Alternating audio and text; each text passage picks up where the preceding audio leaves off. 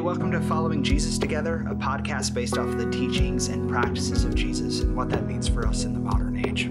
This is a resource of Midtown Fellowship in Columbia, South Carolina. Hey everybody, welcome to the podcast. I'm Jake. I'm Lizzie. And this is Following Jesus Together. Lizzie and I have been talking about this for... forever. 5 years, 10 years? Yeah. We've been talking about this idea of doing a podcast for a long time, and we could talk about spiritual practices, and it's been on the back burner, and we've had times where we've scheduled, we're going to record this podcast, definitely. And then definitely. Either I get sick, and then we reschedule, but then Lizzie gets sick, and we've just kind of been going back and forth. And then COVID-19 happened. Yeah, we were not sick with that, to be clear. Yes. Other sicknesses. Little colds and things, you know? We're totally fine. We're so healthy. But then COVID-19 happened, and everyone is kind of just in their houses we're now a week and a half into it. No telling when it's going to let up. But Lizzie and I just kind of said, this seems like now more than ever, we need to be talking about spiritual practices. Yeah, it seems like a lot of people are putting out good virtual content right now, but we've been wanting to do this for our church family. I think in reality, we've been talking about it for like 6 or 7 months.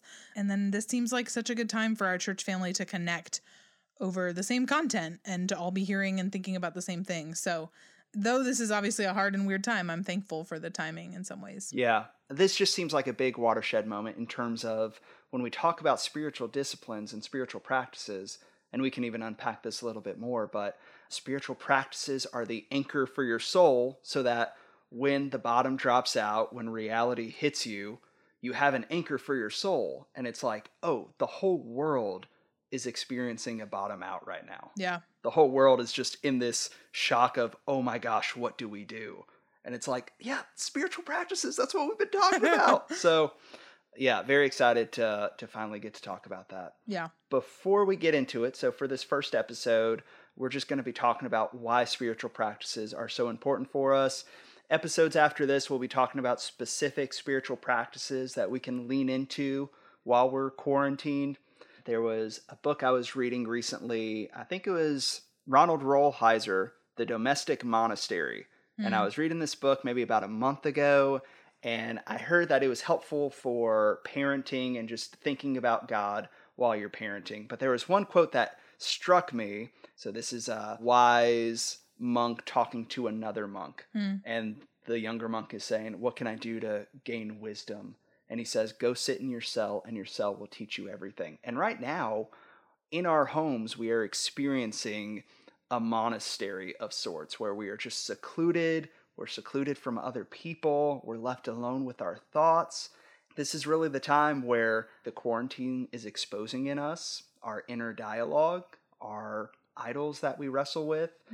Even in the season of Lent where we are fasting from things together, I've become aware of things that have a grip on my heart, but even just being quarantined, I am just seeing how much I believe lies about myself or just realize how big of a mess I am because of the quarantine. Yeah, I think the quarantine both reveals where we are spiritually and gives us a really awesome opportunity spiritually. I mean, I think an important thing to say is that you and I and lots of other people have been passionate about the spiritual practices long before this. But I think for me, the primary barriers, I think, to the spiritual practices and prioritizing them in my life and in other people's lives are time and then maybe some lack of training and equipping in how to do them.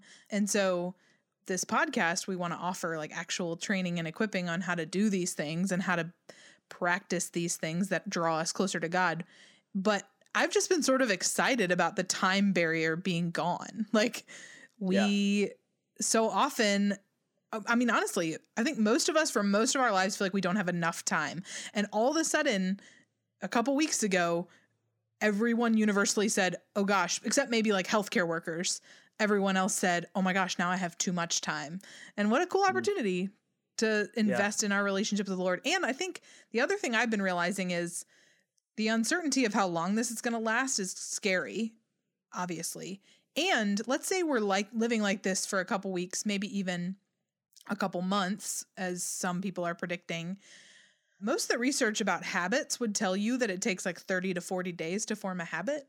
And what if we could use this as almost like a mini habit building time to really put these daily practices in our life so that after this, so that life after quarantine, which I know we're all excited for, life post coronavirus, would actually look different and that we would actually be different people because of that is so exciting to me. Yeah.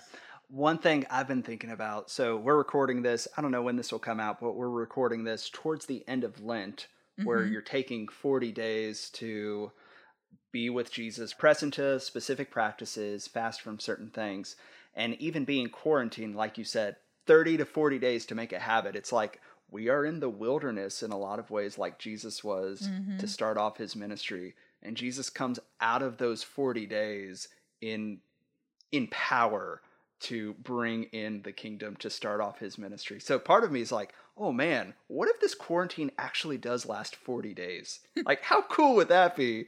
And then just the whole global church is just reinforced and reinvigorated to just do ministry work. What if it's exactly 40 days? Oh my gosh, pastors around the world will collectively lose their minds. Yes, that is the sermon illustration. That's the dream, yeah. Oh man. If only. I doubt it will. I doubt but it. If only. It'd be nice. It'd be nice. We'll find some way to make it like symbolic and the numbers in 2020 or something. I don't know. There'll be some. Ooh, 2020 vision. 2020 vision. Look, I just did it. Wow. Illustrations. It's just everywhere. Lizzie, could you even just explain for someone who is kind of new to spiritual disciplines or spiritual practices, what do we mean when we talk about that?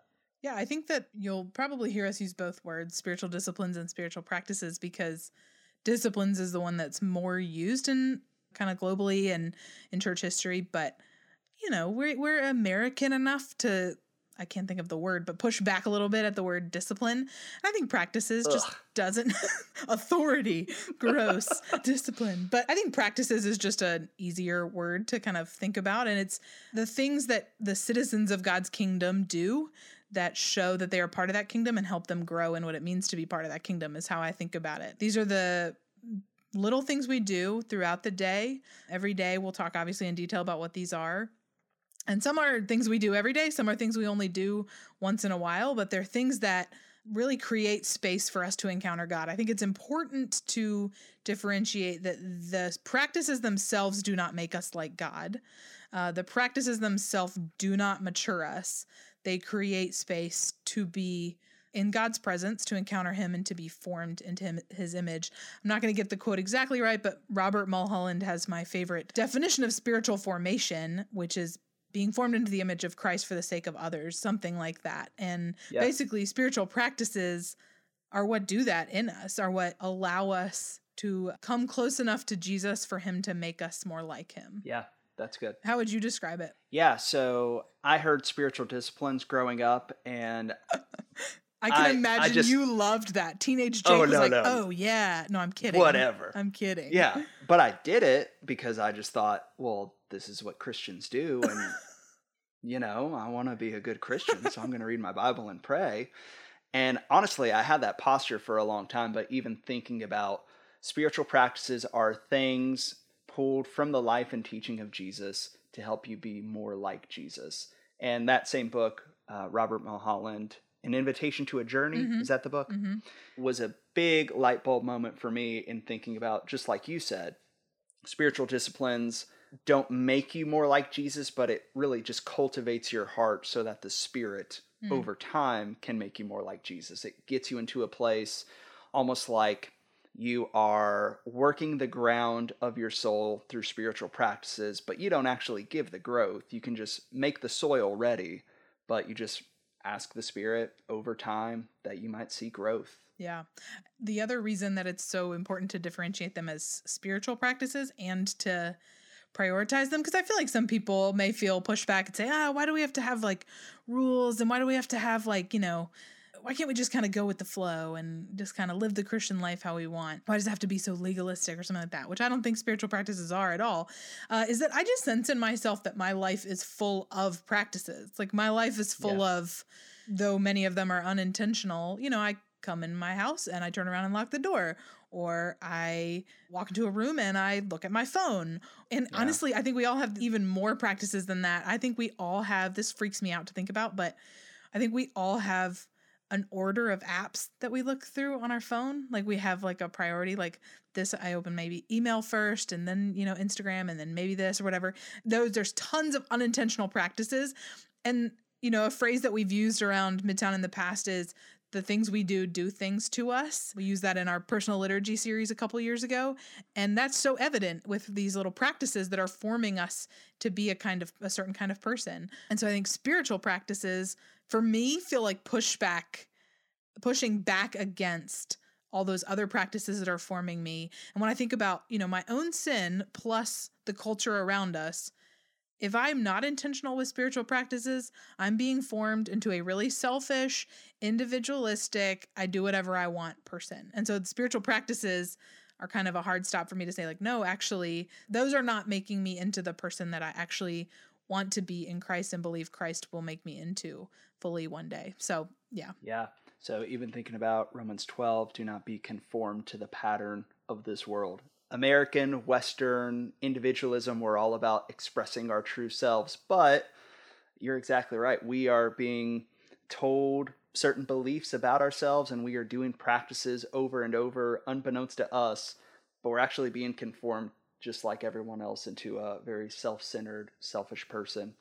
And so even thinking about the spiritual disciplines as a way of fighting back against the subtle things that I'm believing day in and day out. Yeah, and I think when I do that, go ahead. Oh, sorry. It's I also okay. We're learning this podcast thing, Jake. We're learning. That's right.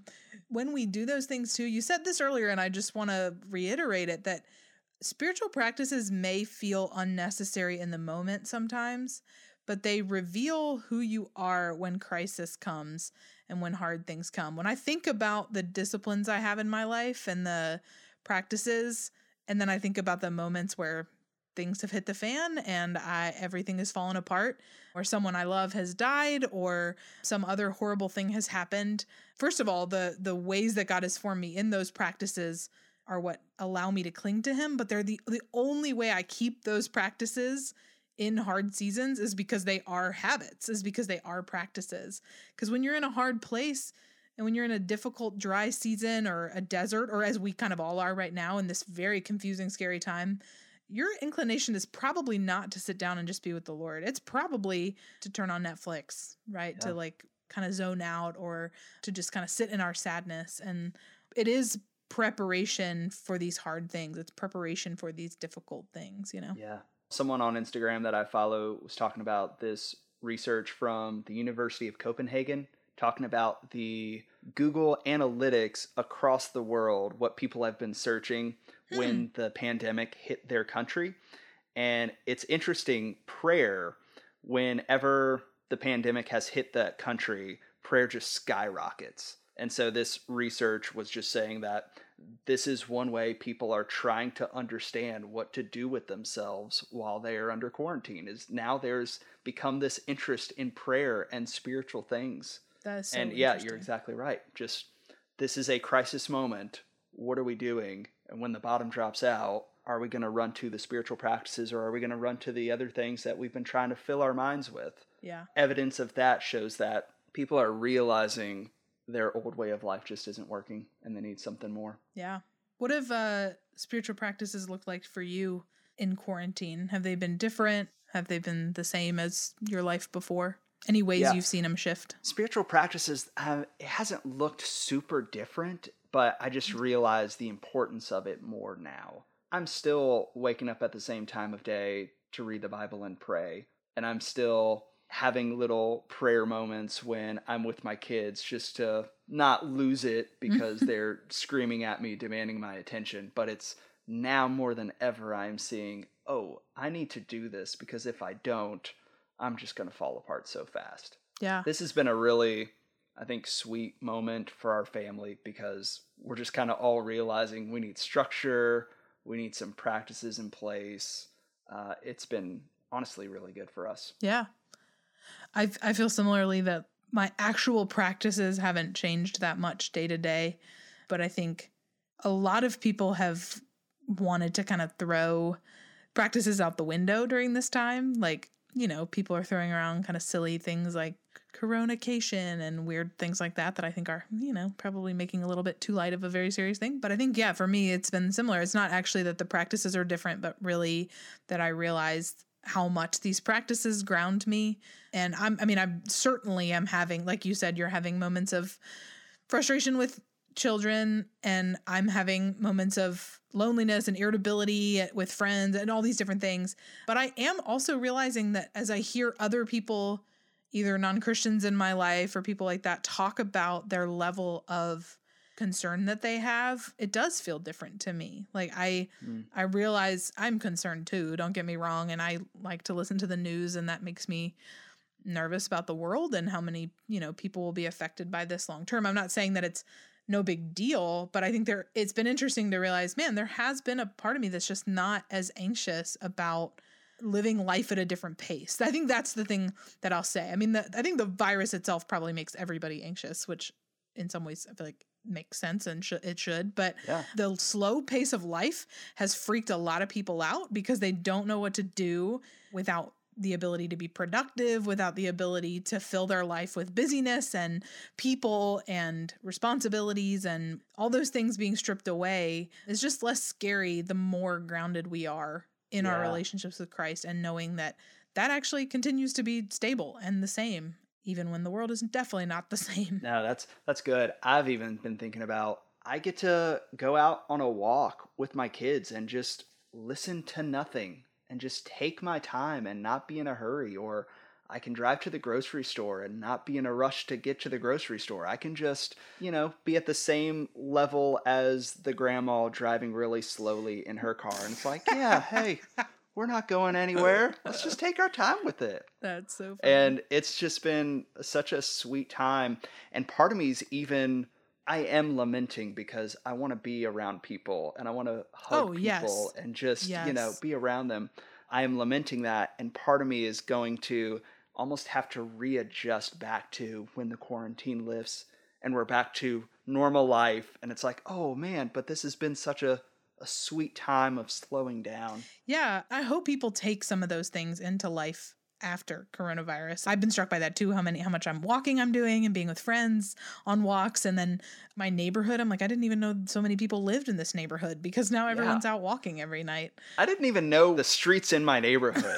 And then I've saw some people in their yards and it's like, oh, you go to my church. Hello, friend. Didn't even know you lived here. That's happened a handful of times. I walk two blocks in a direction. Oh, you live close to me. That's so funny. So I'm in full-time ministry as my job, and I took my first sabbatical in the fall. Sabbatical just being like a thing in ministry mostly, but sometimes professors get them too. It's time to step away and kind of be recharged and restored for the next season of ministry. And people have joked with me when the coronavirus thing started and college students went home. And so they're doing virtual classes. They said, oh, sabbatical part two. And I really pushed back against that. I was like, it's not sabbatical part two. I'm doing virtual ministry and it's actually a lot of work. But I realized that sabbatical in a lot of ways prepared me for this season of slowing, because I actually feel like everyone is being forced into a little bit of a mini sabbatical, and not the same because people are still working and doing their jobs. But that is what freaked me out at the beginning of sabbatical, was like, oh, I need to go get something from the store. Oh, I'm just going to go to the store and then get it and then come home. Like, I'm not going to do it on the way to do a million other things and run in the store as fast as I can and get it. It's just like that speed of life. And I actually, one of my biggest takeaways from sabbatical was, wow, I feel like this is the pace of life we were meant to live. Like, I think we were meant to be able to just take walks with people and take walks with our families and take walks with our friends. But how many of us live a pace of life where we can do that, So I think this is actually, not that this is a good thing. This is a hard and stressful thing that's going on in the world. And yet, so beautiful that God in his graciousness can use it for good in our lives and form us in good ways. Yeah. When we come out of the quarantine, whether that's 40 days or 40 years from now.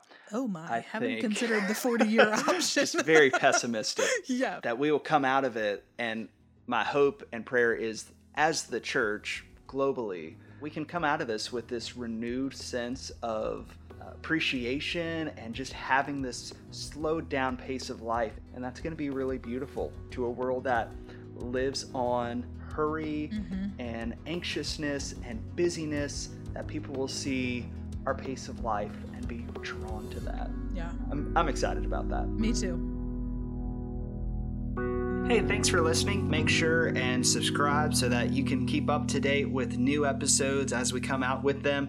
Also, make sure to check out our website, followingjesustogether.com. We have loads of resources there for you to help you build these spiritual practices into your life to help you look more like Jesus. And lastly, we would love to hear from you if you have stories about how these practices have helped your life recently, or if you have questions for us, we would love to hear those. We have our contact info in the show notes along with loads of book recommendations. So shoot us an email and we'll see you next time.